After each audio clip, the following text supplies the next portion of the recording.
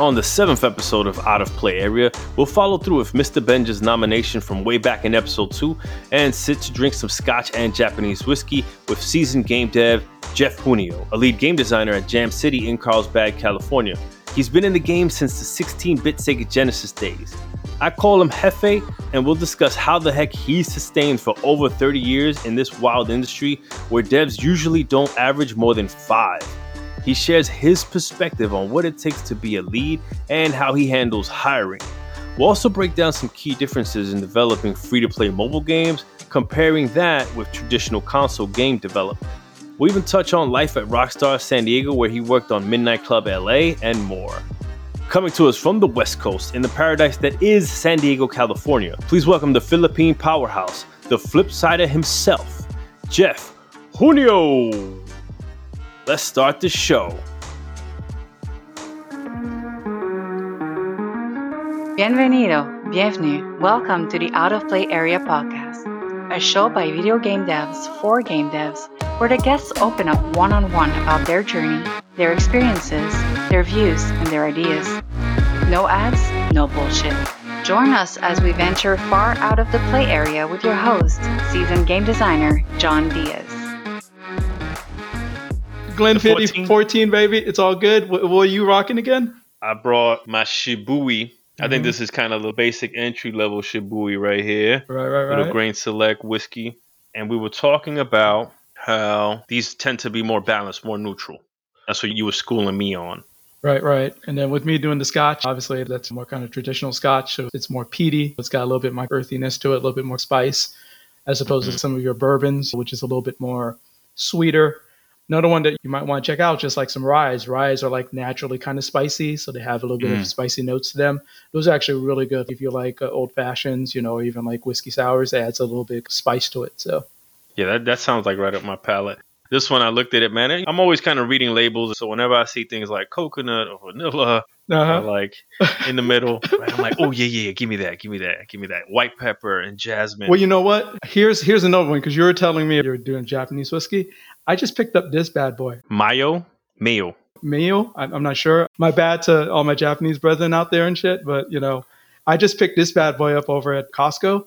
Man, this one, you want to talk about, like, it's got a lot of characteristics. It's got a lot of flavors in it. It's totally different than what I've drank before. On the nose, you get caramel, you get a lot of sweets, you get some fruits.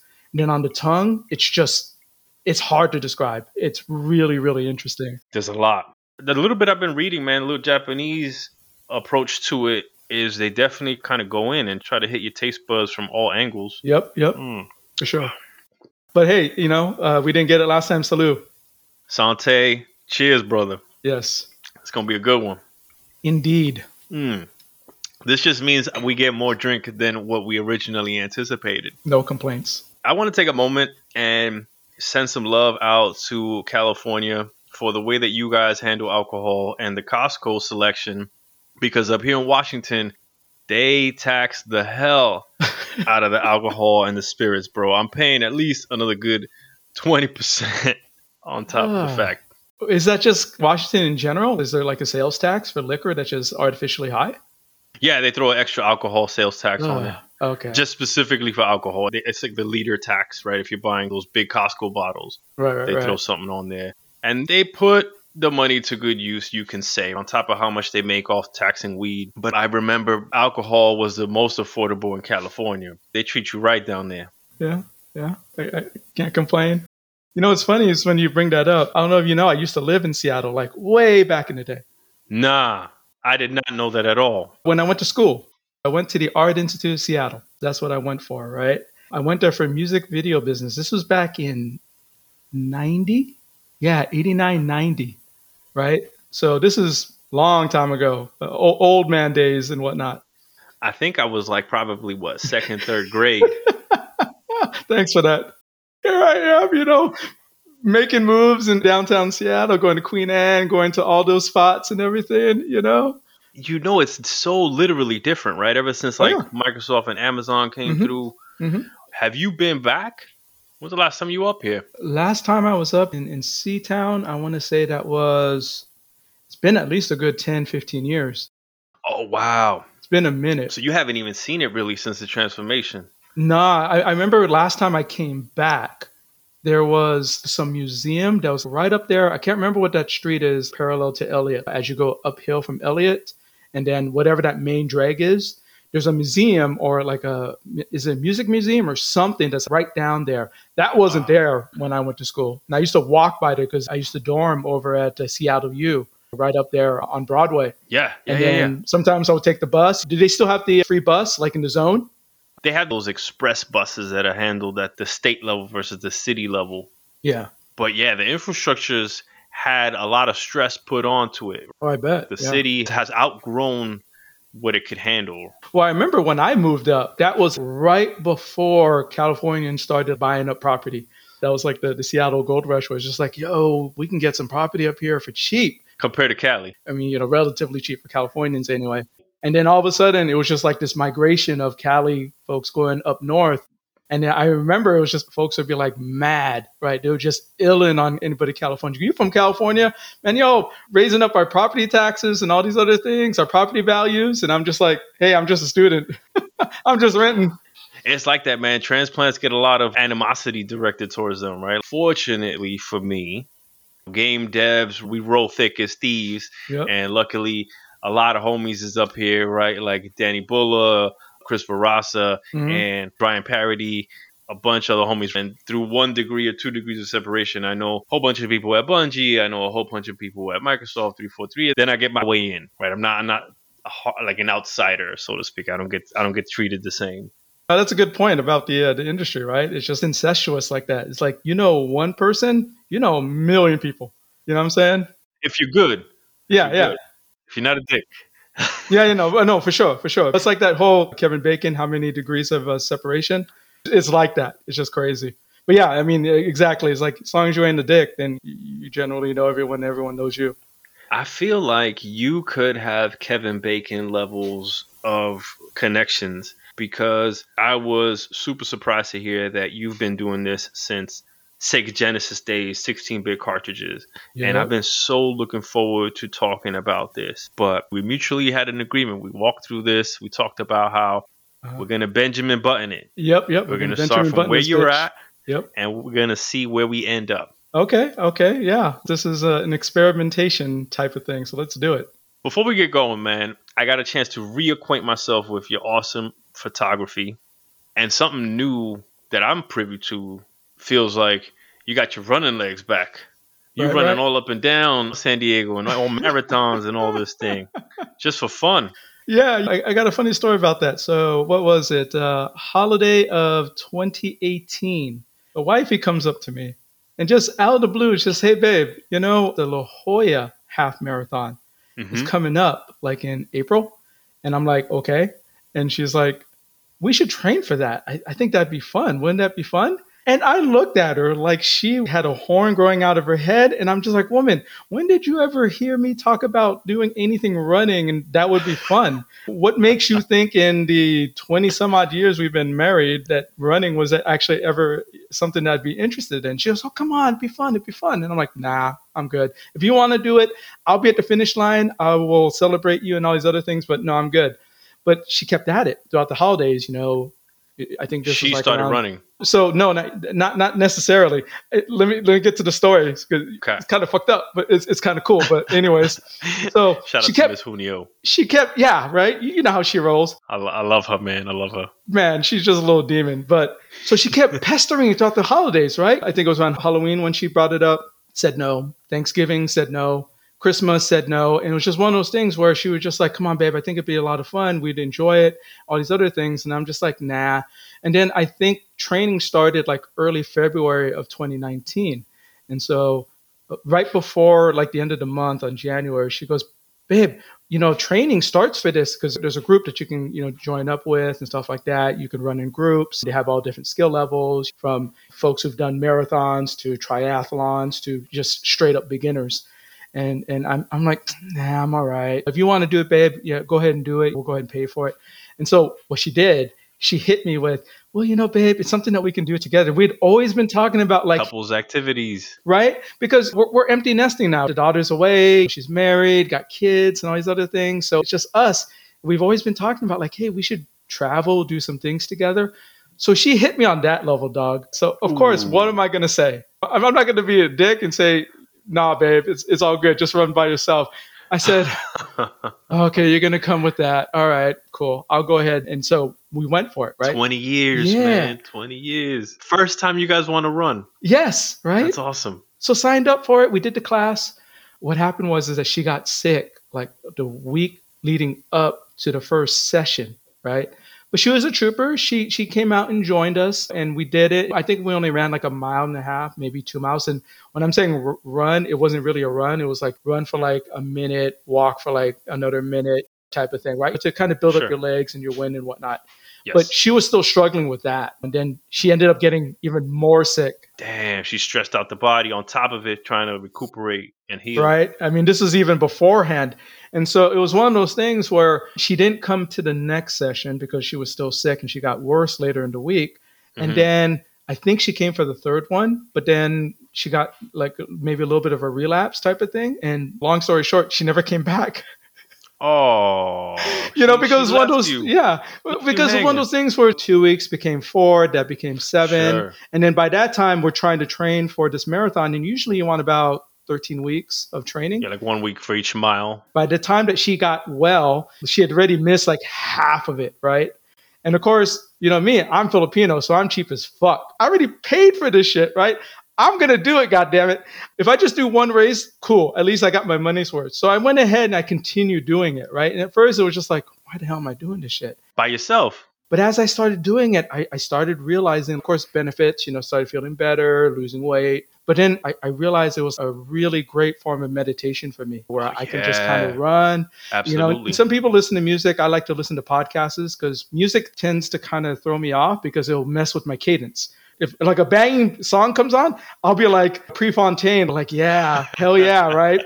And then all of a sudden, I'm like, I got no gas. Yeah, it catches you off guard. Your body starts doing something that the head didn't approve of. I ended up actually just falling in love with it. Ended up doing the half marathon. I did the La Jolla, which if you're familiar, a lot of hills. It goes through that state park up there. That shit ain't fun, man. Them Torrey Pine Hills, Oh, yeah. Exactly. And I remember everyone was asking me, goes, hey, you're running a marathon. What's your first? And I'm like, I'm doing the La Jolla half. And they'd be like, ooh, you're doing that as your first? And I'm like, what?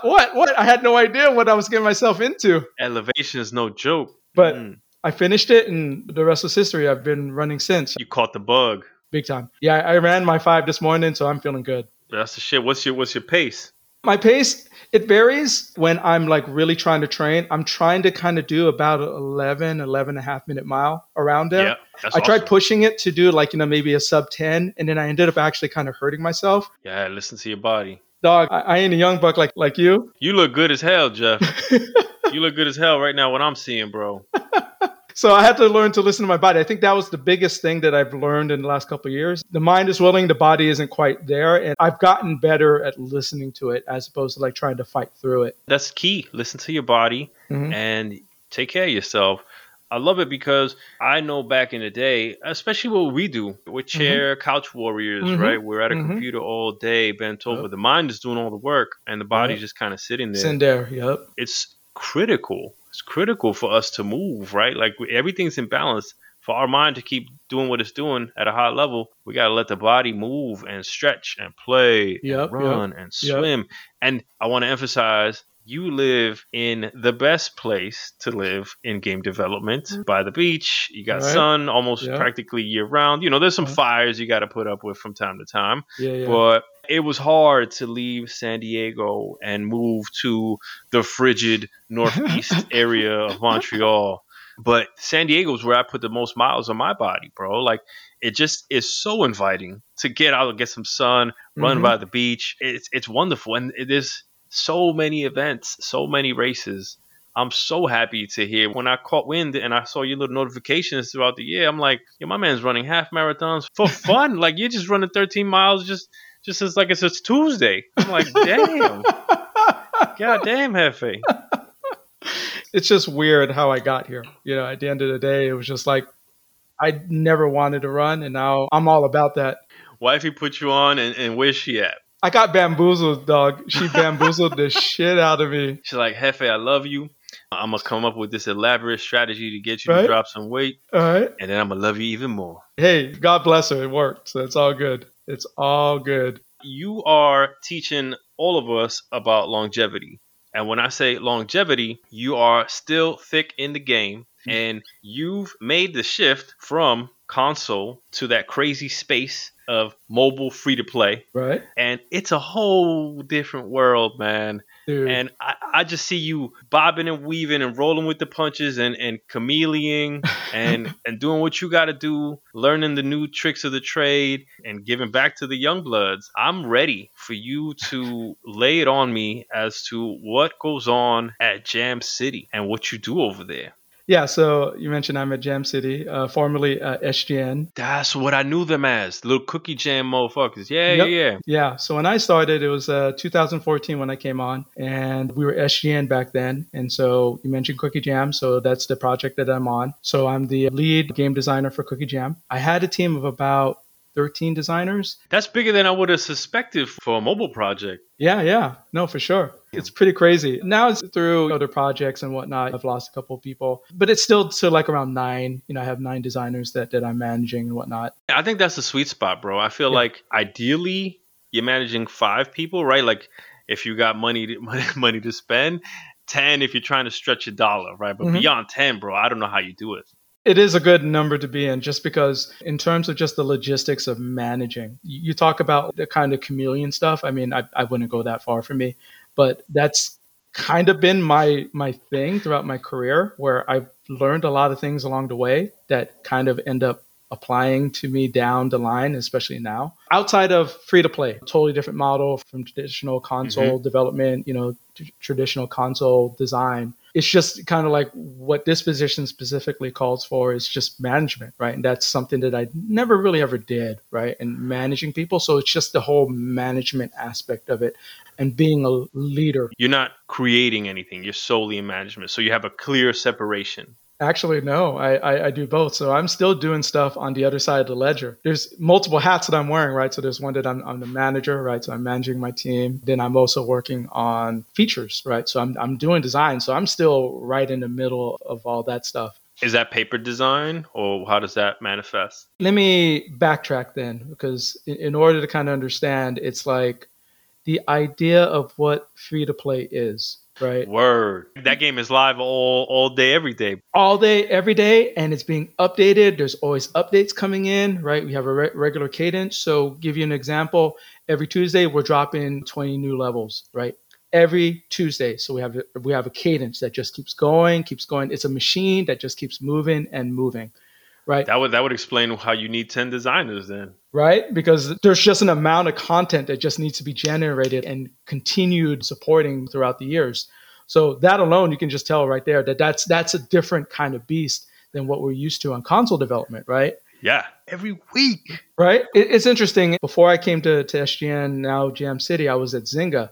And that's really where I got my lessons as far as free to play, as far as the mobile space. Zynga was trailblazing that space early on. Facebook gaming days, they were teaching everybody else how to really make money in this space. That's where I started learning because generally speaking, you can't go into free to play mobile space with a console development design centric point of view or approach. Just look at what the final product is, right? You're talking about console development. You're talking about PC game development. Usually, at least back in my day, it was a disc, right? Or a cart. Now it's, some DL. It's something that you would get off from whatever portal, whatever it is that you're going to be downloading from. But at the end of the day, you're still downloading or you're still getting a final product, right? Yeah. That you're developing. It's tangible. You've been working on it for however long, and now it's released to the public, and now it's for them to consume. Nowadays, obviously with patches, whatnot, you can fix things, but at least back in my day, it's like once it was out, and you couldn't, do anything about it. Now it's constant. It's on 24/7, like you mentioned, right? It's and live. We're always sending out new events, new levels, and obviously constantly patches or just fixes or updates, right? And so for me, that was kind of the mind shift that I needed to take, where it's just like, no, this thing's happening all the time. So that was my first real adjustment, was this idea of like, oh, this is happening all the time. I had to kind of switch up my thinking and switch up my approach. That's just in terms of operational type of things. Now you start getting into design. Well, It's free to play, which means that, hey, the game itself is free. You can go ahead and download it from whatever you want, from the Apple Store or whatever choice of portals are to download the app. And how do they make their money? Well, they make their money from all these transactions, these little microtransactions. That's how they make their money. So real quick primer, usually what ends up happening is that we put the player to a point where they need to make a decision, right? And that decision usually hinges on time, right? Yep. You mentioned Zynga. Their big thing back in the day was like, hey, you can get a bunch of lives. You get 5 or 6 of them. You lose those lives by losing a level. After X amount of time, you get another life replenished. Mm-hmm. And so that started basically this whole thing in terms of like, okay, well, hey, if you get 5 lives and you run out of lives, you can either A, wait for another 5-10 minutes or however long, that rate is to get another life. Yep. Or, hey, spend another 10 coins, 25 coins, whatever it is, right? And we'll give you another life. And it's just like, okay, cool. And some people will be like, I'll just go and wait, right? Yeah, for sure. that 10, 15 minutes. How valuable is your time? Exactly. Right? Or exactly. how urgent or pressing is the challenge that got you, right? I could definitely see that hook and that loop of like, oh, you think I'm not good enough, huh? All right.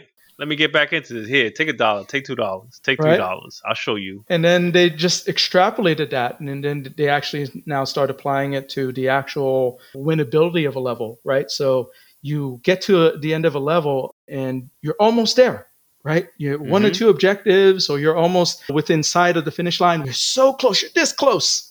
What are you going to do? And it's like, oh, hey, maybe you want another 5 more moves. Maybe you want another 5 more energy, whatever it is, right? For you to be able to cross that finish line or beat that level. Hey, 10 coins, come on, right? Mm-hmm. I like that it's not just one currency or one type of attack vector. Mm-hmm. It's really anything and everything. If I'm willing to pay for it, why not? Why not give it to me? Exactly. Right? And the little dirty secret is that those levels are designed very specifically to do that. We elicit that where it's just like we're play testing these bad boys. We're making sure like, hey, you can almost beat this level and you might be 1 or 2 objectives short. You might be just an inch or 2 short of that finish line. Mm-hmm. And it's just like, hey, this happens quite a bit. No shit. We kind of do it by very specifically. By design. Exactly. Let me ask you. If you have, let's say, a 1 million person player pool, I'm sure the top 10% of players can get through it without having to buy anything. Yep. So if you're really good, you never have to pay anything. But you have invested the time to get that good. And if you haven't invested that time to get that good, you just invest your wallet. And so that's how it kind of equals. I think that's a fair trade-off, man. Yeah, and it's interesting.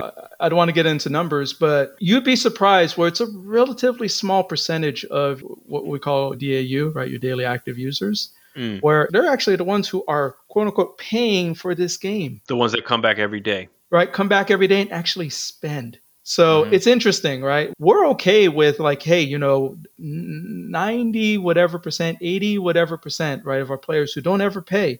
We're good with that. We're good with that. But the remainder, if they actually pay, you'd be surprised.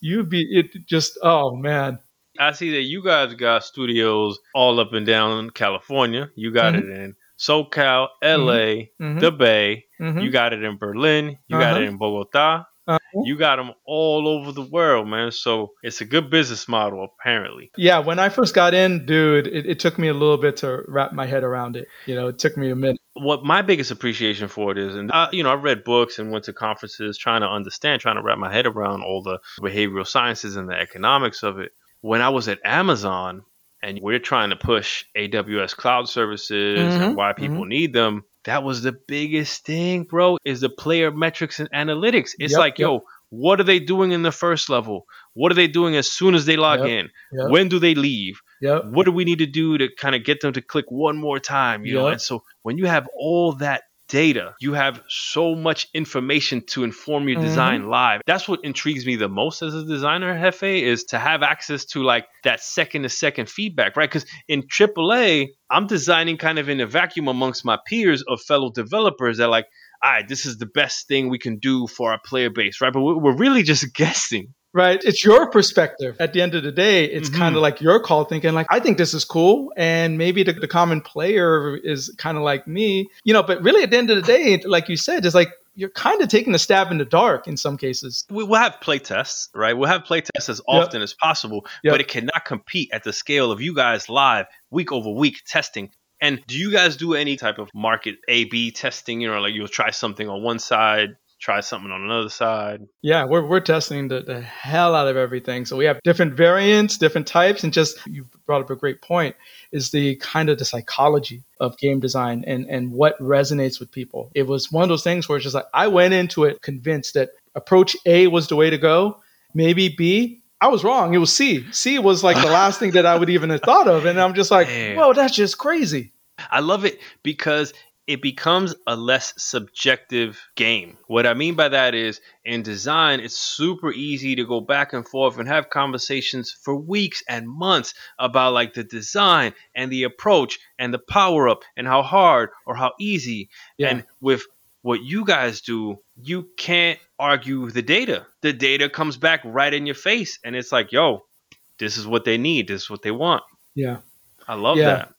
But, the flip side to that, though, is this idea then that sometimes you're a little bit too beholden to data. Ooh, interesting. Talk me through that. Yeah, because sometimes you'll have folks that's what they're looking at. The analysts, they're looking at analytics, they're looking at the data. And so one of the things that, like when I first started, when I was at Zynga, was they were very analytics driven. Not to say that a lot of mobile companies aren't, right? I mean, every mobile company is, and maybe a lot of non-mobile companies are as well. I mean, at this point in time, like you mentioned, you'd be an idiot not to pay attention to the analytics, right? To not even at least give it some credence and at least see what the data is telling you.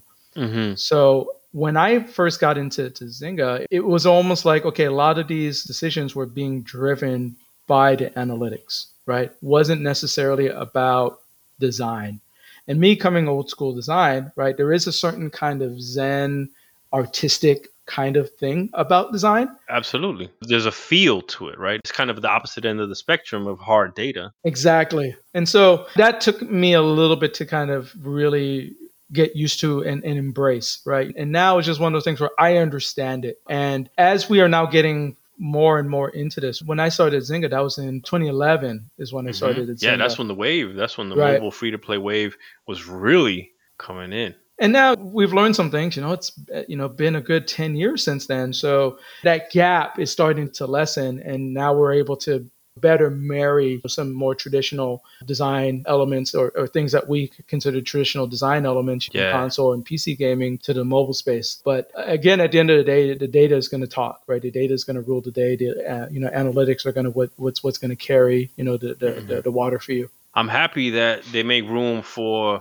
the design OGs to come in and bring balance to the force, right? If they're kind of heavily indexed on behavioral sciences and economics and mathematician style, right? That you can come in from the creative side and kind of tilt the scale a little bit to be like, there's still something to be said for player pacing, player feel, challenge, things like that. I love that, Jefe. I love that you're there carrying the torch still through and through, where these young bucks can't just come through and just completely disavow everything we've built since the 70s. So a funny story actually just happened to me today. I had a meeting and we were doing some basically some R&D, like some focus group type of stuff for an upcoming feature. So for people on the outside looking in, when you say focus group, is that like people in the room behind like a two-way mirror kind of thing? Yeah, basically. Okay. They're being shown something, whether it's actually something in game or maybe it's just mock-ups. Do you have like the eye tracking and all that shit? No, we don't have that. We're not that sophisticated. We don't got like, Microsoft money or any Facebook type of money. Dude, when I heard about that shit, I was like, yo, it's another level. There's level to this shit and I'm not on that level, man. Right, measuring pheromones and like pulse rates, and all that. No, we're not quite there yet. Fair. Yeah, so we're basically wanting to get a sense of them for like an upcoming feature and just asking questions. And they brought up something about a past feature that's related to the one that we're doing right now. And they asked them about it and they're like, yo, I really like the characters in that one. And they really love like this one person specifically brought up the names of the different characters. And I'm just like, Yo, because I came up with most of the names on those. Character design, narrative design. Right. And it was just, I mean, it's something so super minor, but that was like 2 years ago that this feature that we were referencing went out. And it was one of those things where in a hot minute, I'm like, yo, I got it. I got this unlocked. Listen to these names and I'm dropping these names. This is straight fire. And everyone was like, yeah, it's cool. It's cool. Right. You know, like being so nonchalant about it. And I'm just like, man, you don't even know, whatever. And then 2 years pass. No one said nothing, right? It was just like, okay, whatever, fine. I dropped that sword a long time ago. I'm just like, whatever. But this gal brought it up today. She goes, no, I love the names. They're so cute and they're so clever and all these other things. And she couldn't see me, but I just went nuts. I'm just like, 2 years. It took 2 years, but hey, I got that recognition, so it's all good. Boom, validation. Right? That validation. Man, I'll take it. Hey, I'm with you, bro. I don't care. I don't give a shit when it comes. As long as it comes and I'm not the only one to hear it, I'm at peace. It would all have been worth it right there. All good. What type of names? So we had these pets that we had put into Cookie Jam, right? Because when Cookie Jam first released, we didn't have a meta. Mm-hmm. And so we added pets to the game, and the pets have very specific powers. They'll go after very specific things in the game. And of course, if you're familiar with Cookie Jam, it's all baking, dessert related items. That's the theme. And so the pets, we had like dogs and cats. So we had a dog that would go, his name is Checkers. He would go after waffles. We had a cat, his name is Duncan. Any guesses what Duncan might go after? Donuts? Boom. Right here, baby. Pure genius right here. Yo, that's why they pay you the big bucks, Hefe. Right? Yeah, but yeah, no, it was great. As soon as she said that, I was just like, I was on cloud nine. You couldn't tell me nothing for the rest of the day, make me feel bad. You bring in the craft to the machine. I love it. I mean, never mind that it was a good feature and people love it. It was just the fact like, yo, these names are hot. They're popping. No one's even saying nothing about this. Are you kidding me? I gotta admit, I got hooked on Cookie Jam.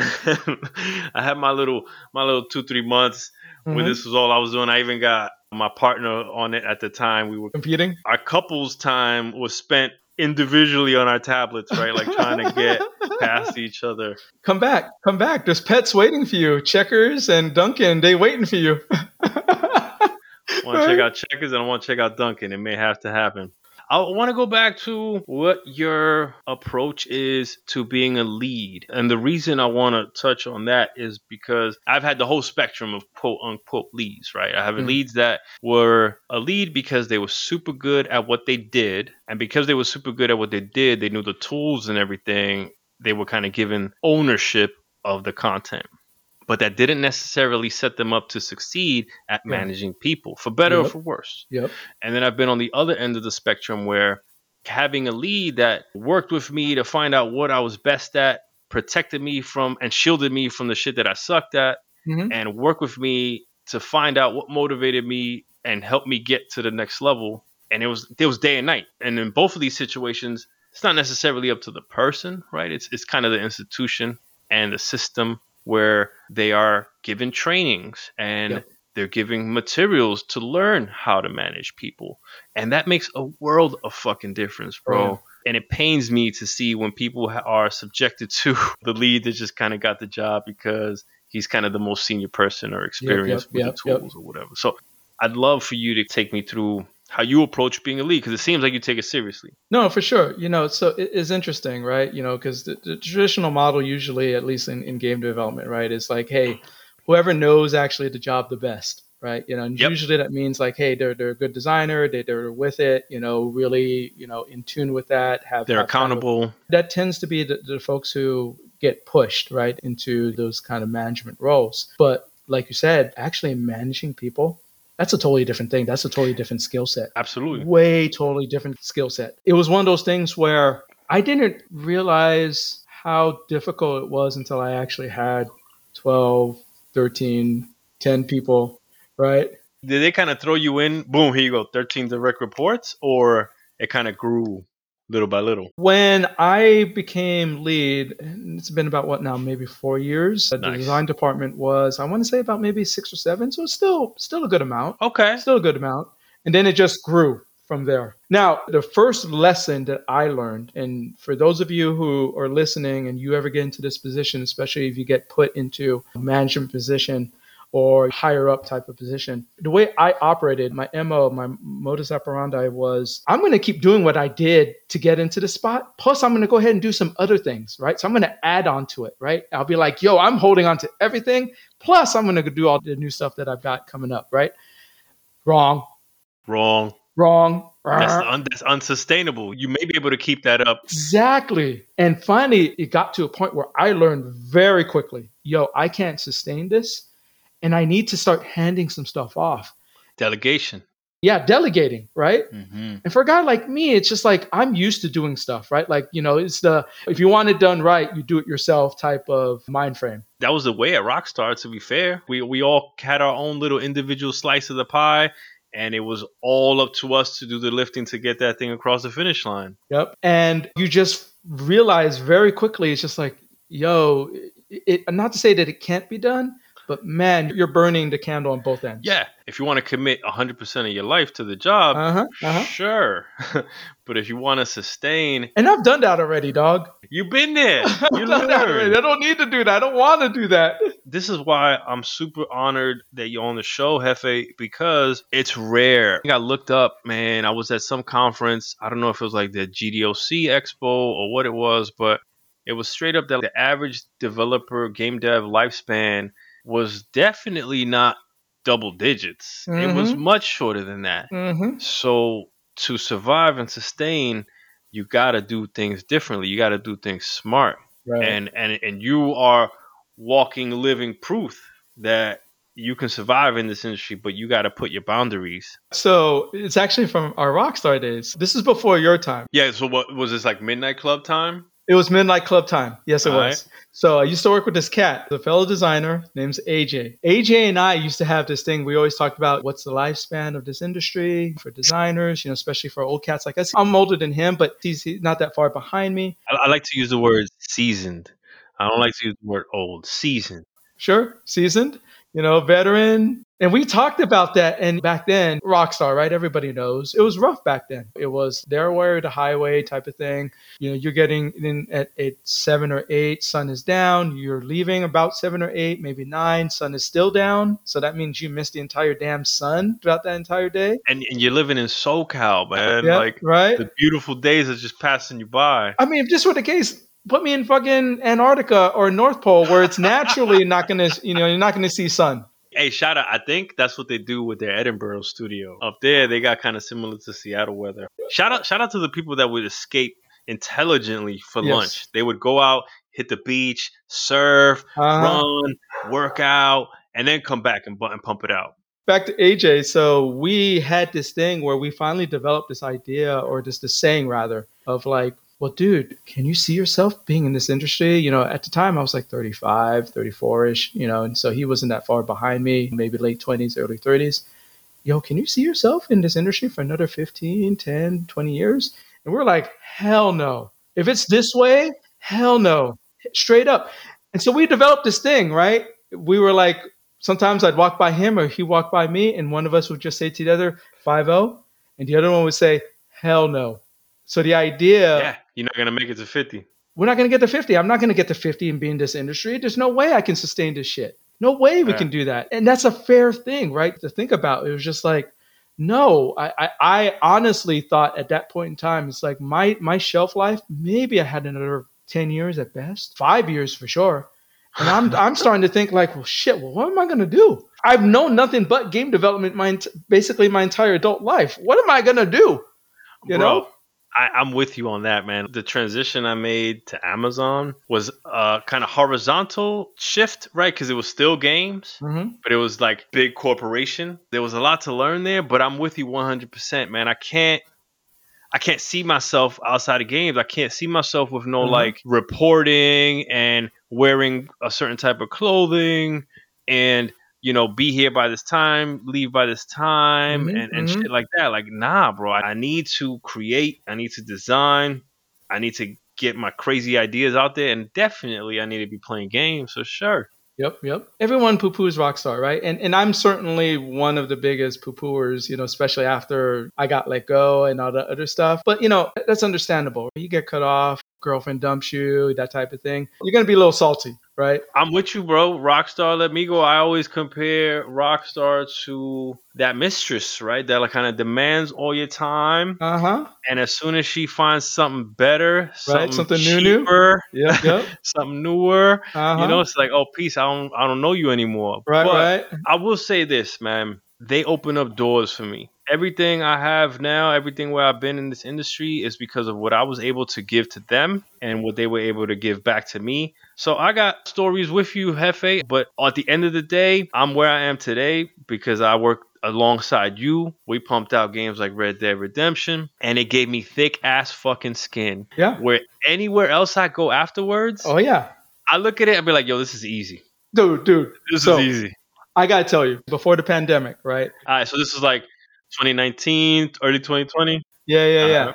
One of my designers came up to me and was just like, not really complaining. I don't want to say complaining, but just kind of like, yo, why are you doing this to us? We have a cadence and all these other things. And then we had to double stuff up because it was coming up for the holidays. Well, we got the 2 weeks off, right? That type of thing. Yeah, I bet you guys make a bunch of downloads and DAU acquisitions around that time. Right. But we have the time off. So we needed to basically do a little bit of double time, that type of thing. And we had to double time for like maybe a good month and a half, 2 months, because we have to prep for it so that once the holidays come, once Christmas come, we're on lock for 2 weeks, right? We can just set it and forget it. Yeah, nobody's touching anything, nobody's submitting anything. Well, Zina came up to me. He's like, yo, man, this is too much, right? And I'm just like looking at him like, are you kidding me?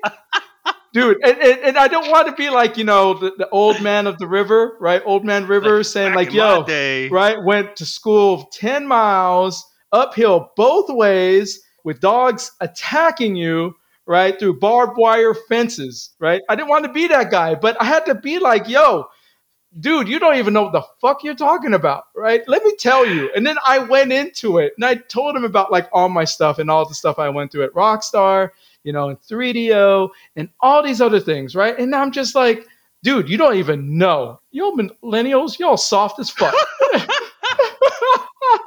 You straight up cotton candy, bro. You straight up Jello.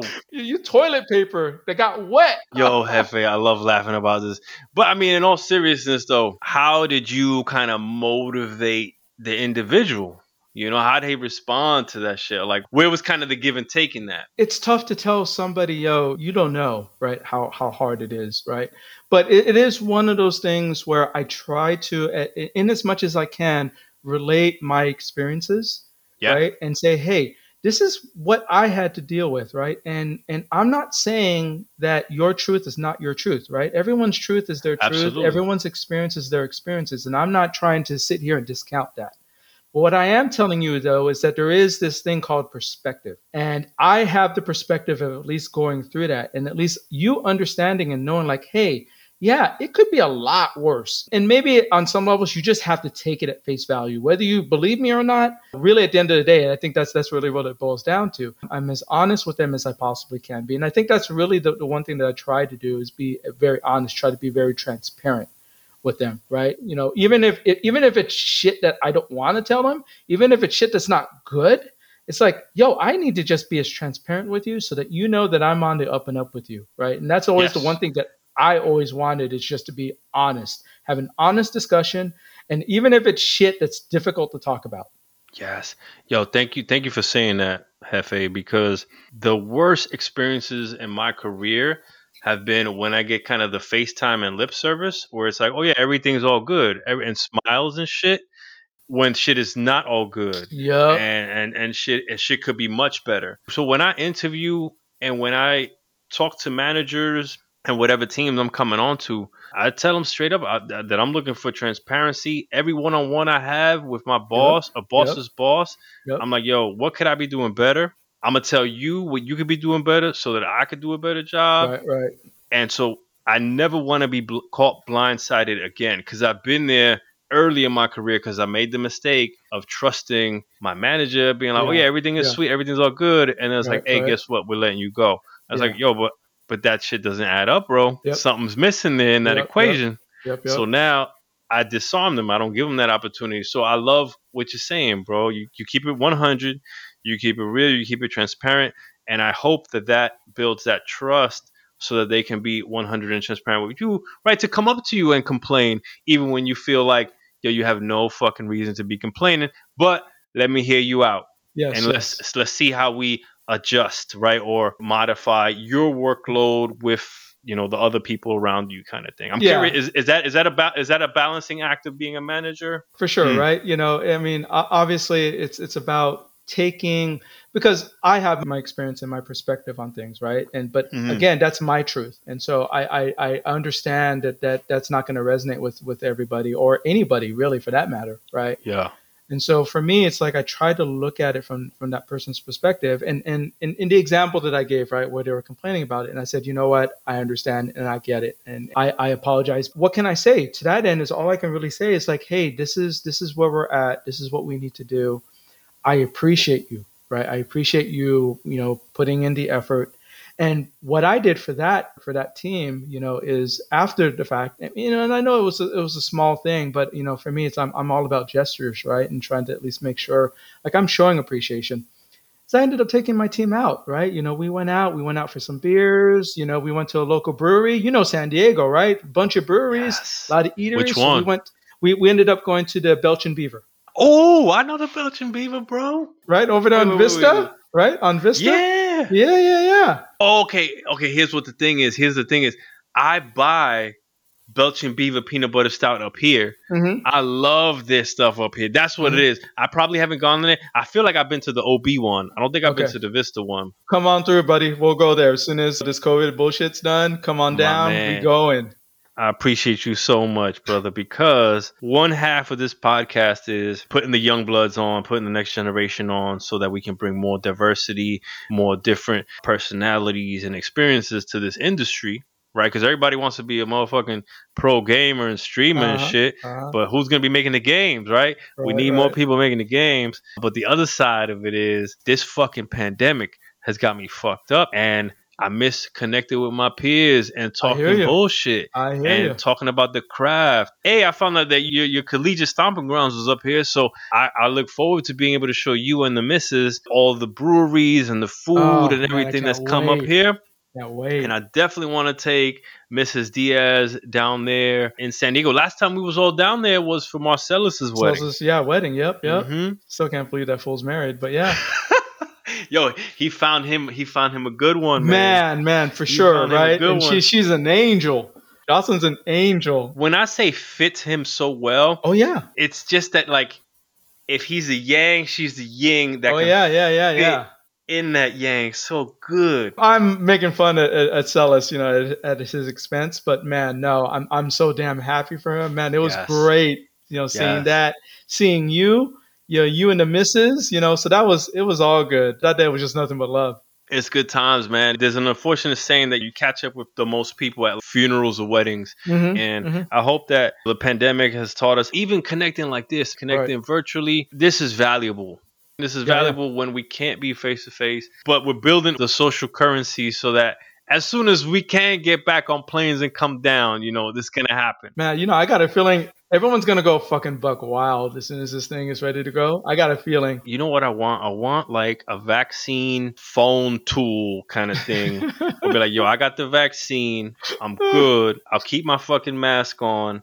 Let me in. Don't let anybody behind me that doesn't have the same shit and is going to be anti-mask. I feel like I've been doing what I need to do so that the world can get back to normal. Yup. And we should be able to get back together with people that are respecting it. You know, sometimes I want currency, right? Like, yo, if you've been following the rules, you've been a good person, yo, you get some currency. When this shit is done, you be able to like, how much currency you got, dog? You got 500 or more? Yeah, I got 500 or more. Cool. You good. You got 250, dog, you got some time. You got to wait a little bit, right? Because that's what I kind of feel like. We got to gamify this shit. Gamification, motherfucker. Gamification, Hefe. My wife has learned it too. Catherine has learned that I respond so well to clear metrics and goals and be like, yo, if you do the dishes X amount of times or take the dog here, then yeah, go ahead and game or go ahead and podcast or whatever. I'm like, yo, that makes sense to me. It's these fuzzy logic math rules where it's like, oh yeah, depending on how I feel, shit changes. I'm like, I can't work with that, bro. Yeah. I'm too logical. But I mean, yo, you tell me, Hefe, you've been married for over 20 years. What words of wisdom can you impart? I think we were like, we had a 3-year anniversary early February 2nd. Yeah. Merci beaucoup. Thank you, Hefe. It's been a journey. I bet. I can imagine. Let me know, bro. What words of wisdom do you have to give for anybody in a partnership or relationship, right? Like that could be with your boss, your job, your romantic partner, your pet, whatever.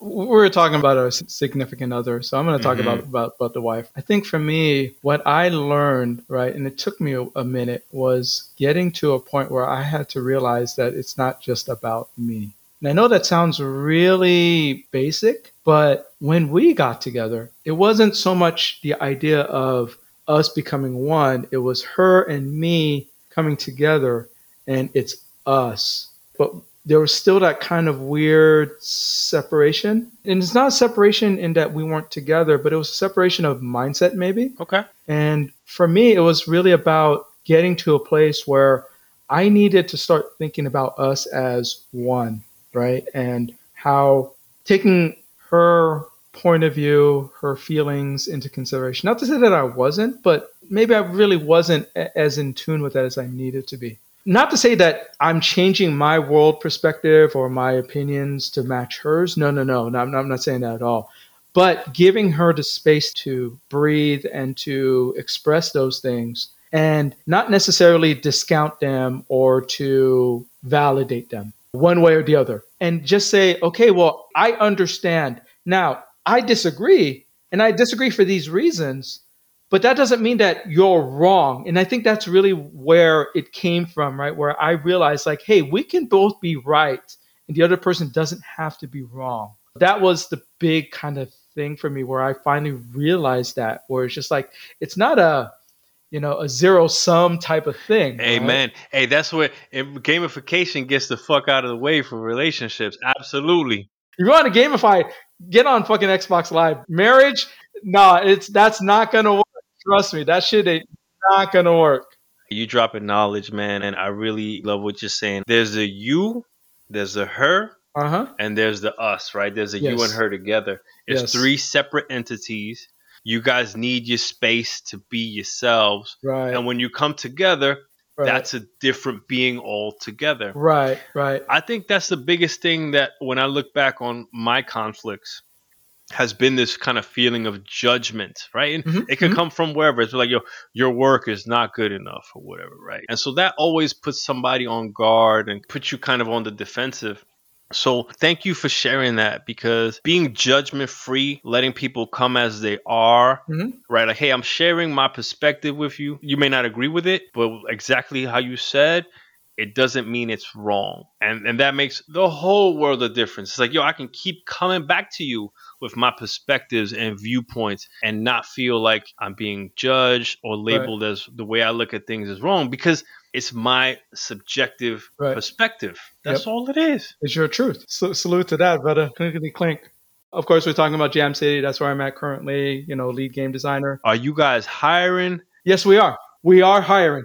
Yeah, that's great news for listeners out there looking to get into mobile game development. What qualities, skills, experience do you look for in a design candidate for your team? Actually, and it really depends, right? If we're looking for somebody senior, obviously that has its own requirements and experience that we're looking for versus somebody that's maybe more of an associate. So I'm going to jump actually to associate, because I think that will apply to most of the listeners, especially those that are new to the industry or think about getting into the industry. So for me, and I do a lot of hiring. I'm the hiring manager for my team. And so I just look for, can you explain why you did what you did? right? Again, it's not necessarily the idea that you're right or wrong, right? But I want you to be able to explain to me in a very precise and clear way of the decisions that you made. Why did you do this? We do design tests all the time. We give them design tests, create, however many levels. Are they like Cookie Jam design tests? Cookie Jam design tests, yep, match 3 games. And I'll ask them like, hey, I noticed in this level you did this, you did that. Why did you go about it? I'm not looking to find something like, but I want them to explain to me their design process, their design thoughts, what went through their mind, why did they go through that? Because then I can at least take that and understand like, hey, there's a thought there, and they tried to execute it. I want to get that sense of what are you thinking, and can you explain to me why you thought that? And the execution is speaking to that. Then I'll ask them, well, how effective do you think you were in that regards? There's like an element of self-awareness, self-analysis. Right. And not just I thought it was going to be fun, or I thought it was going to be cool. We hear that all the time as designers. It's kind of cool. What the fuck is cool about it?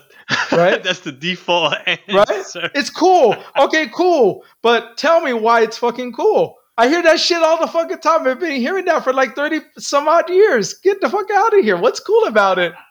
I lost you. Yo, I've been hearing this shit for 30 fucking right? years. It's cool. It's so cool, man. Cool. But tell me, why is it cool?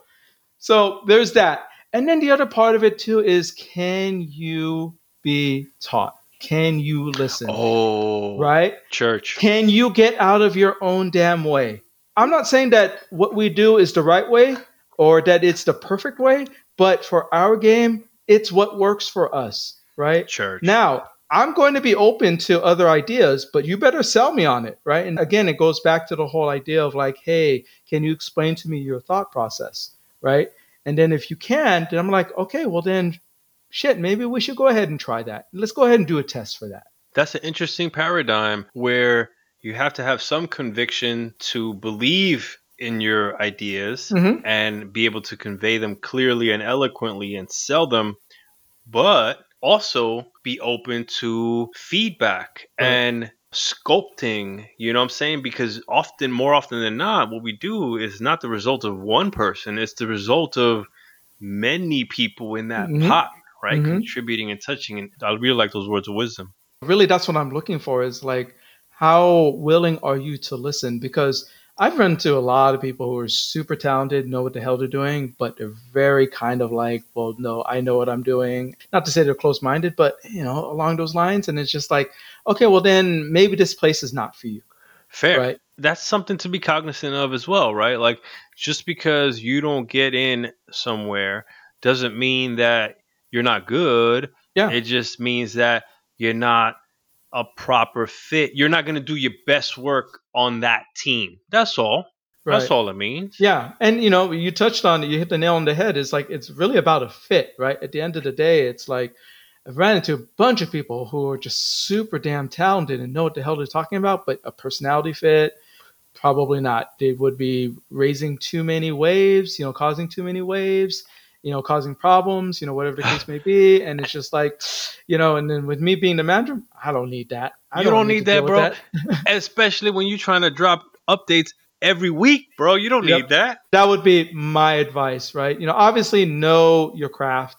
One thing I really appreciate about Jam City and the position I'm in is the opportunity that we can give to people who haven't necessarily gone through the route like maybe you have, right? Or some of the bullies of the world, right? Where you guys went to school, right? And you learned this stuff, right? And it's just like, I've actually hired a bunch of people who didn't actually have any previous experience. Oh, wow. Taking a chance? I mean, we vet them as well as we can. They did well in the test, and they're interviewed by everybody on the team. So it's not just me. But ultimately, at the end of the day, I tend to have the final say. I will obviously take everybody's opinion and perspective, take that and consider it and then move forward with that. Do you guys have like gladiator style, thumbs up, thumbs down? We actually would have meetings like that. Yeah, for sure. I would imagine that's very motivational for someone looking on the outside looking in to be like, hey, I don't have experience. I haven't done this before. Do I have a shot?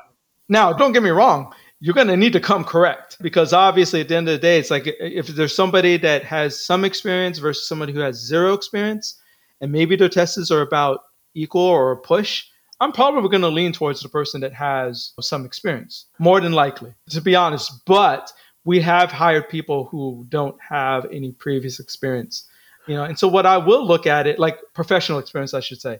Well, Sure. then what I will also look at then is I will look at like, well, what have you done on your own? Because that for me is really the big thing. It's like, well, if you haven't had proper experience, because not many people do, not many people are afforded that opportunity, then, well, what are you doing on your own? Oh, well, I'm getting into Unity, right? I'm getting into all of Yes. these different programs. I'm making my own thing.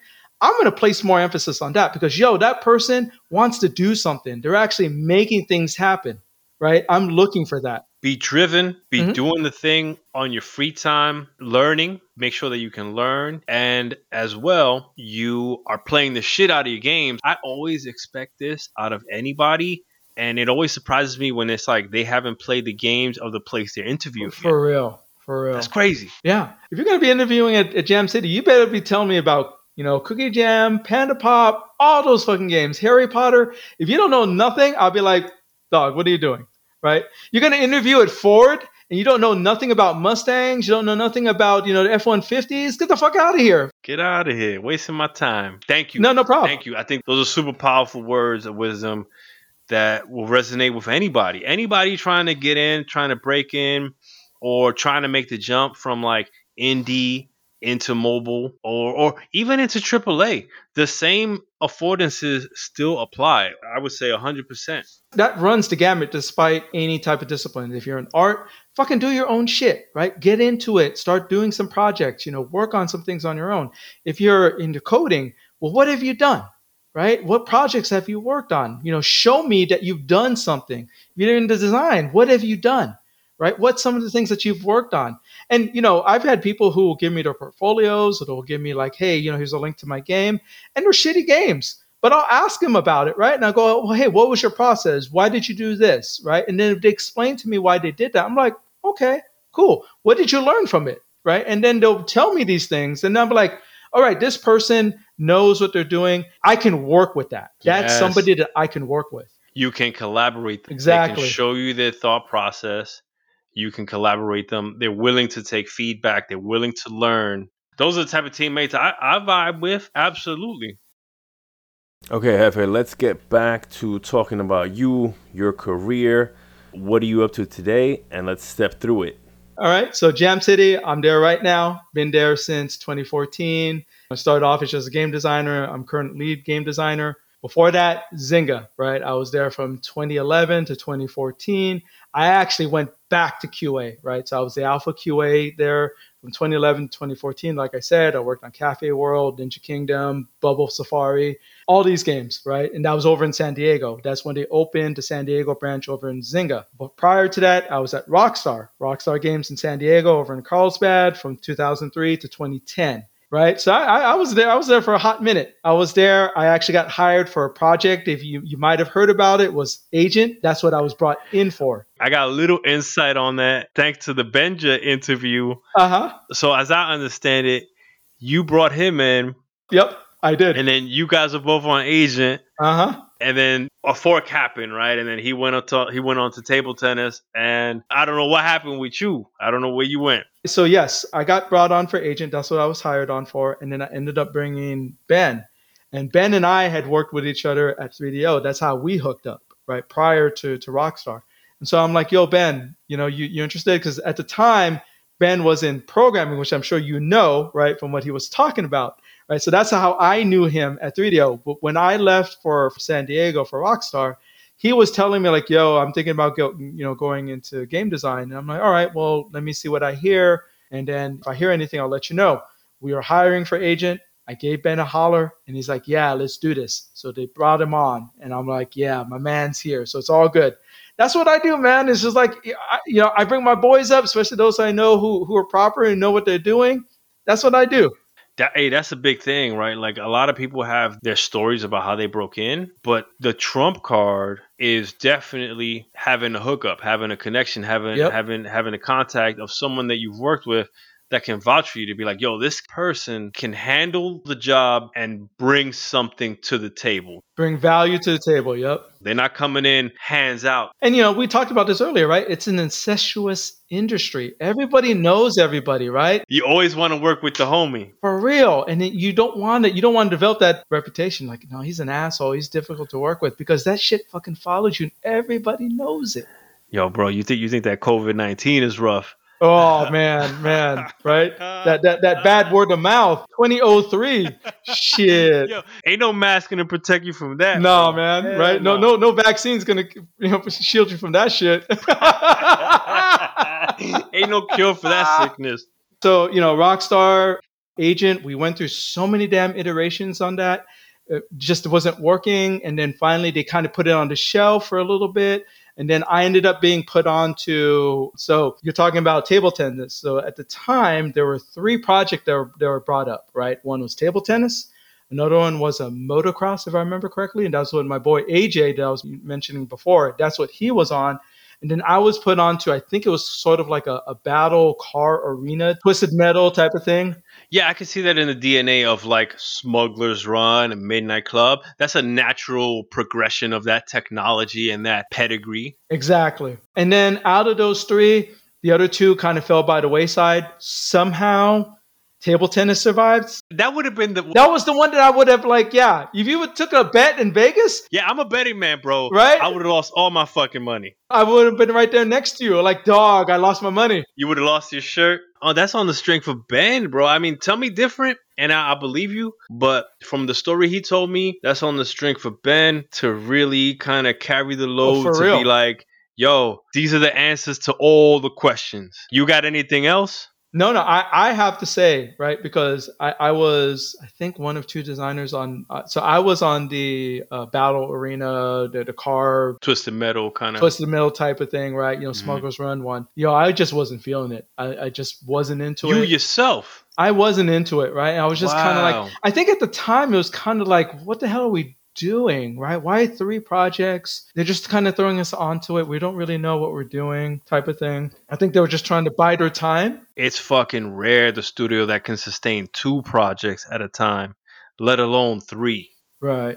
It was just like, I just don't know what we're doing here. And of course I put into work and I tried to do what I could, but in the back of my mind, it just wasn't going to happen. And you can get a sense of like when shit's going to happen or it's not. And a lot of that really depends on, well, the people behind it actually believe it. Yeah. Do you believe in it? Do you have buy-in from the team? And to Ben's credit, he stuck with it, and I think just through sheer willpower and just force of personality with him and other key people, on that project, they were able to make that thing happen. So fuck yeah, man. To this day, I'm just like, I don't fucking believe it. It's like table tennis. You fucking kidding me? That game but stands it's out. Good. It's tight. The word I use is tight. Yes. Right? Like table tennis as a sport, as a next generation title of Gen 3, PS3, it was just an intelligent approach of like, yo, it's basically a fighting game. You got 2 people that need to look really good. Yeah. And then everything else is filling and dresser. Yep. And make that shit tight, make that shit feel like table tennis. And boom, it proved out the tech. Yep. It was, I want to say, well scoped. You can't what do they call it? Feature creep table tennis. Well, I mean, maybe you can if you want to start going like the Street Fighter route, which I think maybe they might have considered. And it's just like, hey, fireballs and all that shit. But yeah. That's interesting, man. But hey, all the decisions, it's hard to look back on it and be like, yo, I think all the right decisions were made. It got it out there because it stands out in the portfolio. It's like, yo, this is not a Rockstar game. There has to be more behind it. That's the outlier, right? When you look at Rockstar games, you're just like, this, that, Bully, GTA, table tennis. The fuck is that? But yeah, so, continued on with that. And then just obviously, those 2 other projects fell by the wayside. Everybody then got moved on to another version of Agent that still wasn't quite working.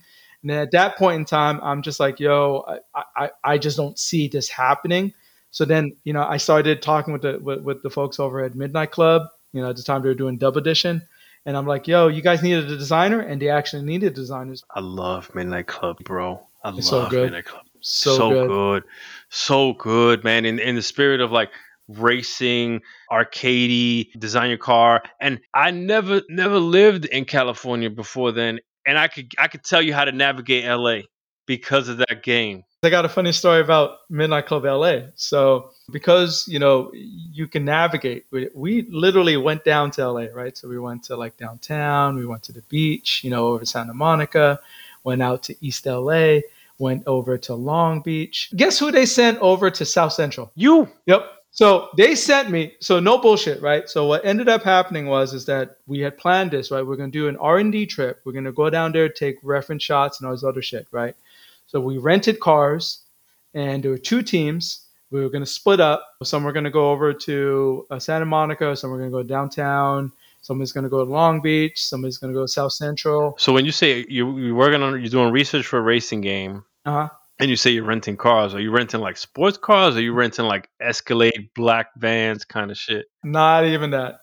We were planning all this shit, and we had all the locations scouted out. We know where we're going to go, what we're going to take photos of, right?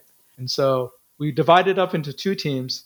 So it was me, and I had 2 artists with me. One was this pasty white boy. Good cat. Really good cat. I'm not saying nothing about nothing, but just pasty white boy, glasses. He stands out. Stands out like hell, right? Like powder. Like, yeah, literally, right? Like the movie Powder. Come on, dog. The other dude, right, was this Korean dude. Cool cat, but just obviously has an accent and, hey, looks more Asian than I do, right? On a good day, maybe I look Mexican, but whatever. It's the Philippine in you, bro. Right. I always look at Philippines as like Spanish Asians, right? Like that's how I look at them. Yeah. Right. I forgot what comedian it was, but they were like basically saying like, yeah, like we're the Asian Hispanics of Asia. Yeah. I love my Filipinos, man. I grew up with so many of them in NYC. Filipino. Mm-hmm. But yeah, so I was teamed up with those 2 individuals. So they assigned us on day 1 downtown, right? And we had to go to downtown. We went to Civic Center, went down to parts of Skid Row. So it's pretty fucking sketchy. Gotta check out Skid Row. Yeah. But we gotta do all that, right? That's that rock star research, man. For real. Nobody does it like them. So imagine that, right? We're all decked out in cameras. We're all walking around taking photos and shit. Day 2, they send us down to South Central. So we went down to South Central. We went to Compton. We went to Watts. We went to all these places, right? The funny thing is before, because I already knew what we were assigned. I knew that we had downtown day 1. We had South Central day 2. I told whoever was booking all this stuff, right? Yo, whatever you get us, don't get us a blue or a red car. Ooh, yeah. Don't get them gang colors. Don't get me none of that, right? Just get me something black or white, green. I don't give a fuck, right? Neutral. But they thought I was fucking kicking it around, right? You know what they gave me? No, Jefe, no. So they gave me a red car. Not only did they give me a red car, but you have to remember at this point in time, I want to say this, what was this? 2006? Yeah, that sounds about right. 2005, around there. They put me in a red PT Cruiser. Oh man, dog! I know. My hip hop dudes love that PT Cruiser. You put me in something that's just fucking bright ass red. It stands out, and a car that just stands out, right? Yes. Just like a PT Cruiser. You kidding me? With a pasty white boy and a Korean dude.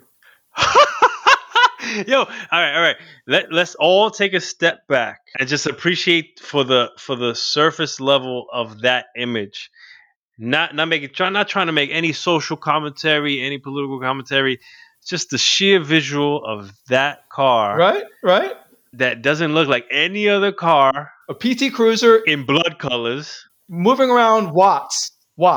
With a very diverse set of riders. Clearly do not belong there. So it gets deeper. When we were in downtown day 1, I was walking, taking photos, wasn't paying attention. And I kind of slipped off of a sidewalk off the ledge, and I kind of twisted my knee. Fuck. Right? And it was, a little bit later in the day, thankfully. So I wasn't necessarily struggling, but I could tell, like, I really kind of, jacked it. I kind of hit it at the right spot. So overnight, it got a little bit sore. It kind of puffed up a little bit. Yeah. And I was limping, right? So the following day, very noticeable limp. Well, we got to go to South Central. You got the swagger. Yeah, I had the gangster lean, but I'm not trying to do no lean for real.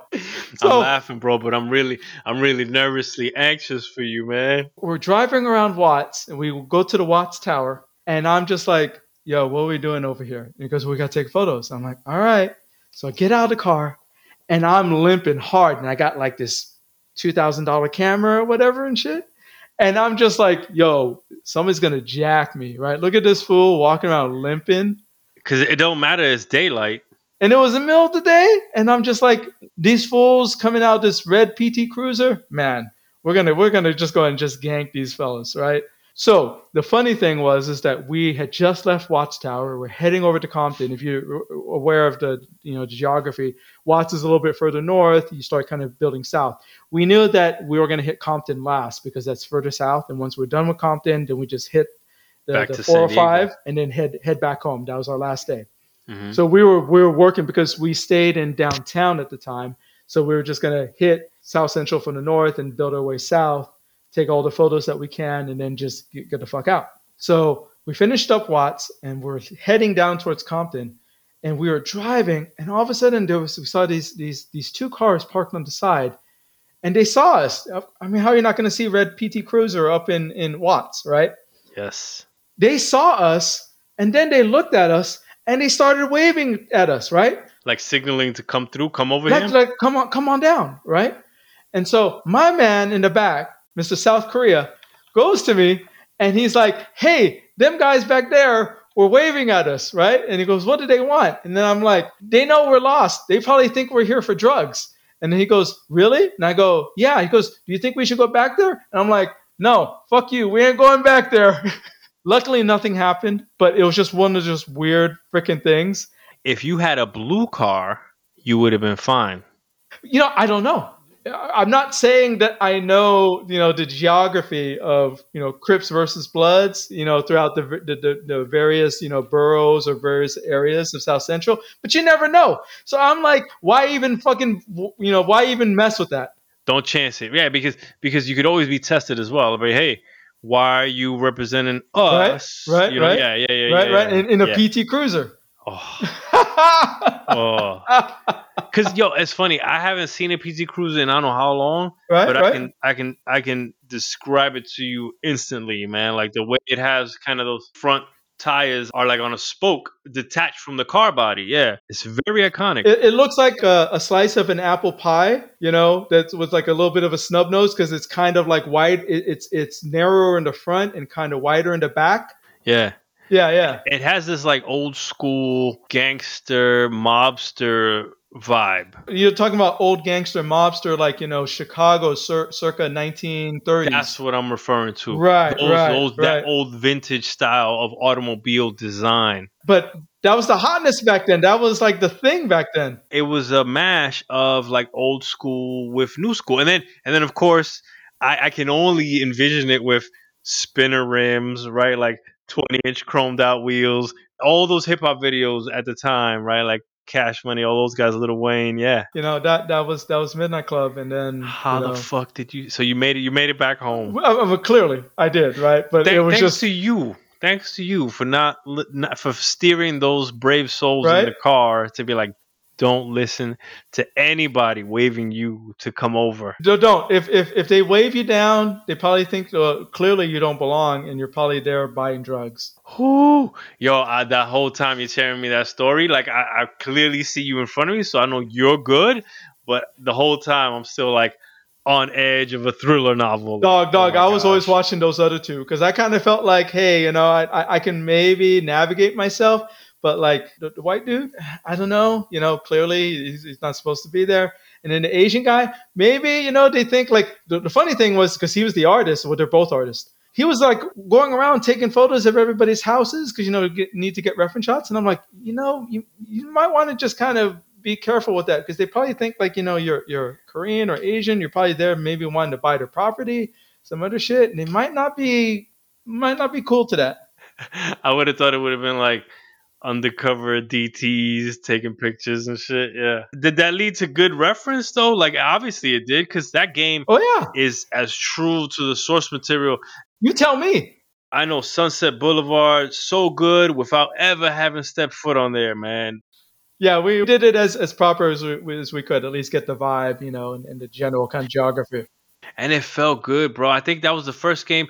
I remember, I'll tell you this, and you tell me if you had any vision or input onto design. But I remember, and I'm describing to you as viscerally as possible, that I can hold down handbrake and crank the acceleration and fucking donut and then shoot off and get the acceleration on that, man. And that felt so good. Even the camera on that, camera on that The camera was work was unlike good. any other racing game I had touched. And mind you, I put Need for Speed Underground kind of at the top of the list, but Midnight Club 3 reigns supreme to me, bro. Yeah, it was good. We did some good stuff on that, so I was very happy with that project. I can't fault Rockstar for doubling down on GTA and Red Dead. Yeah, but I wish they would have came back to it. That was the one thing I never understood, why they never went back to it. I would love to see another Midnight Club iteration. I get if I'm, money guy and I'm like, why don't I put all my resources onto these two moneymakers? But there's something to be said for like, hey, smaller budget, tightly scoped game, and the return, the ROI, right, is gonna be worth it. Like, you can't tell me no. Brother, I'm gonna blow your mind right now. Right? All right, what you got for me, man? After we released that, right? What the next two cities that we were gonna do. You have an idea. We already started doing R&D for it. We traveled to one of the two cities to get reference shots. And obviously, we're going to be building on Midnight Club 3, right? We have the tech already in place. And so we learned so much. Ooh, Miami. Nope. Vegas? Boom. Ooh. Yo, because they do what they do, that gumball joint, right? They do like the Death Valley gumball racing. Okay, so to be fair, I got all hyped up with Miami just because I'm thinking Vice City and GTA. But when I think about racing streets, I want that smooth, flat road. Yeah. Because we had all the casinos, we had all the themes and all that stuff that we were thinking about playing into. And we had learned so much. Like, it's interesting you mentioned Sunset. So Sunset was the first district that we had designed in Midnight Club 3. And then from that, we learned so much. And then that's why, if you notice, if you ever get a chance, go back and play Midnight Club 3. Sunset plays very tight, right? It's very precise. You have to be very precision based on that. You start going into some of the other areas. You go into the beach, you go into downtown, you go into South Central, especially in South Central. It opens up a lot more. We learned so much more because Sunset was the very first area that we had designed out. And from that, we learned all the lessons. And so by the time we got to South Central, which was our DLC, right, that was like, that was the pinnacle for us. We had learned so much by that bump. Yep. As a designer, I'm going to go back into it with my design lens and check it out, because you're right. That tends to happen a lot when we make games, right? It's like that first section, we're kind of figuring things out. We're experimenting. We kind of go with one approach and we lock it down. And then we got to be like, oh shit, we still got like 80% of the game to put together, right? And you start applying what you learned from that first 20. Yep. So that's what it was. And so we started moving from that. It's like, okay, hey, we've learned so much. We're going to do Vegas, and we were going to do a European city. Any guesses? I definitely would love to hug along the coast, is what I'm thinking, right? Like southern France, southern Spain, maybe even some Greece in there and Athens. Okay. Dog, we were going to do London. Roundabouts, you got all that stuff. You got the River Thames, you got Big Ben, you got all that stuff. So many good landmarks. We were doing so much research on that city, man. And you do the driving on the left. Exactly. Man, we had all that stuff planned out. The double-decker buses, we had all that ready to go. Those are so iconic. Yes. We were doing research on landmarks, Big Ben, Parliament, all that stuff. Damn, man. So you guys had a roadmap to keep the franchise going strong. Yep. And then just for whatever reason, they just pivoted, and then it became Red Dead. And then that's yeah. I mean, and at the end of the day, it's like, hey, good call, right? But I think there's money left on the table that it can still go back to for Midnight Club. Absolutely, man. Take a little skeleton crew, start paving the way, Because I'm sure there's still Midnight Club blood at Oh the yeah. studio. I still get some pings about that every now and again. So for sure. Can we toast to the Midnight Club franchise? Sure. Let me get a refill here. I love that, hearing that cork. You love that? Salud. You think it'll come back out there? I hope so, but it's been what, almost 14 years, so I don't know. We don't know, but maybe the next generation listening to this, maybe it'll wind up in your hands. Maybe if you're future Take-Two, Rockstar, head, and you've got some position of influence, I think there's something there. Damn, Jefe, there's still so much to cover in what you've done, your career, and life on Red Dead, and before then. But let's cut it off here, and let's leave this for a part 2. We got to leave the audience wanting, right? So let's give them a little bit of taste of what's coming up. So obviously, we still got, some 3DO stuff. Got some Fox Interactive. I don't know if you know about that.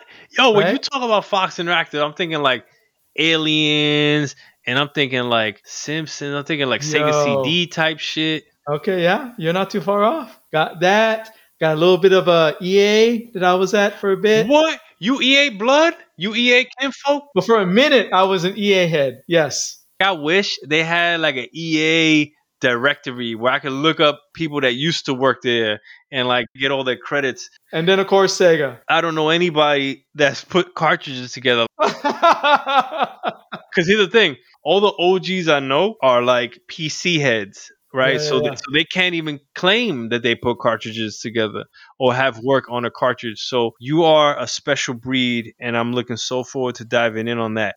Let's wrap this episode up. I want to end off and ask you, is there anybody that you want to see fall out of play area behind you? So I'm going to do 3DO. Actually, is my boy lives up in Seattle right now, right? So he's local to you. I can like go have like a socially distanced coffee with him. You can, for real. Good cat. We met at 3DO. You vouch? I vouch, man. You'll make the introductions for me? I will make introductions. My man named Sylvan Dubrovsky. What does he do? He's a designer. Okay. Where does he work? It's been a minute. Okay. I want to say that he was at PopCap a minute ago. Shit. So he's EA blood, potentially. Yeah. He might be EA blood. I have to catch up. It's been a minute since I chatted with him, but my boy is good. He's good. We bonded over pro wrestling because that was kind of like our thing. Oh, Jefe. Yo, thank you so much, bro. Of course. I had a anytime. blast. It's just not enough time, so let's make sure to do this second part. You have any last words for the Out of Play area peeps? I'm so happy, we reconnected. It's been a while since we talked. But like you mentioned, last time we talked was at Celis's wedding. Mm-hmm. So it's been a hot minute. So I'm glad. I think that was, 2017? Oh, yeah. What? 3 years? Is it 4 years? Wow. Mm-hmm. Yeah, it's been a while. It's been a while. So, no, I'm glad that you hit me up. I'm glad Ben, name dropped me and stuff. So, hey. I'm happy that you're doing good, brother. I knew, as sappy as it sounds, when we crossed paths at Rockstar, I'm like, no, this guy knows what he's talking about. I had awesome role models that, as I'm in my second spot in the industry, trying to earn respect from all you OGs, that you can be yourself and blow off steam in the middle of the dev floor, shouting at the top of your lungs. That I could willingly take part in that, and nobody would tell me anything because they'd be like, yo, we're working these guys. We're going to let them blow off steam. And I appreciate the words, and I really do, and I'm glad that at least like on some levels that there was an effect. But I have to admit, at that point in time, I was not in a good place. I could have been a better role model and at least a better influence and at least, give better examples. I'm much better and in a much better place. Hey, you learn. Yeah. I could have been a better mentee. I've learned myself as well. And I think this is what this podcast gives me, is an outlet to reconnect with you guys as a more experienced, knowledgeable person that knows myself better, that has a chance now to ask you the questions I didn't get to ask you when I worked alongside you. You know what I'm saying? Now I'm getting to do that for the benefit of myself and other people behind me that for sure aren't so eloquent or don't even know the right questions to ask. Jefe, that's all it is. It's all good. All right, brother. We'll end right here. We'll say, to be continued. Woo! I don't know if you could tell it, but that Shibui whiskey hit me hard. I felt very loose and caught a little bit of slur in my tongue there in that episode. Hefe's got stories for days. I'm going to continue to beat that drum of empowering your leads and people managers with training and resources to get better at their job and take care of their reports. Give them a budget for team building and being able to nominate and send their reports to go level up at events, talks, conferences, or more. The most senior, most knowledgeable person does not always want to be a people manager, and therefore it doesn't make sense that they'll be the best lead. Give your talent paths to pick from for their taste to either become a specialist, a principal or something like that, or be a lead and a director. But let them have the option. Set your team up to succeed, not flounder. Were you surprised about any of the mobile game dev practices Jeff talked about? Lately, I'm seeing the lines between mobile and console development blur significantly, especially as that free-to-play model keeps growing and comes to all platforms. Jeff's been a major influence on me, as someone whom let me know it was okay to be yourself and not lose your unique voice at a company just to try to imitate or keep up with the people in power. He gives me hope that we as game devs can find that balance and sustain to figure out how to juggle work and life and eventually make it to retirement age without having to even think about leaving this industry that we love and has given so much, as well as we want to give so much to it. I'd love to hear from you, the listeners, what you thought and when I should invite him back for the continuation and for that part 2. What questions would you like me to ask? Because I have a lot I'd like to know about his time at EA, 3DO, and especially what it's like working at Sega.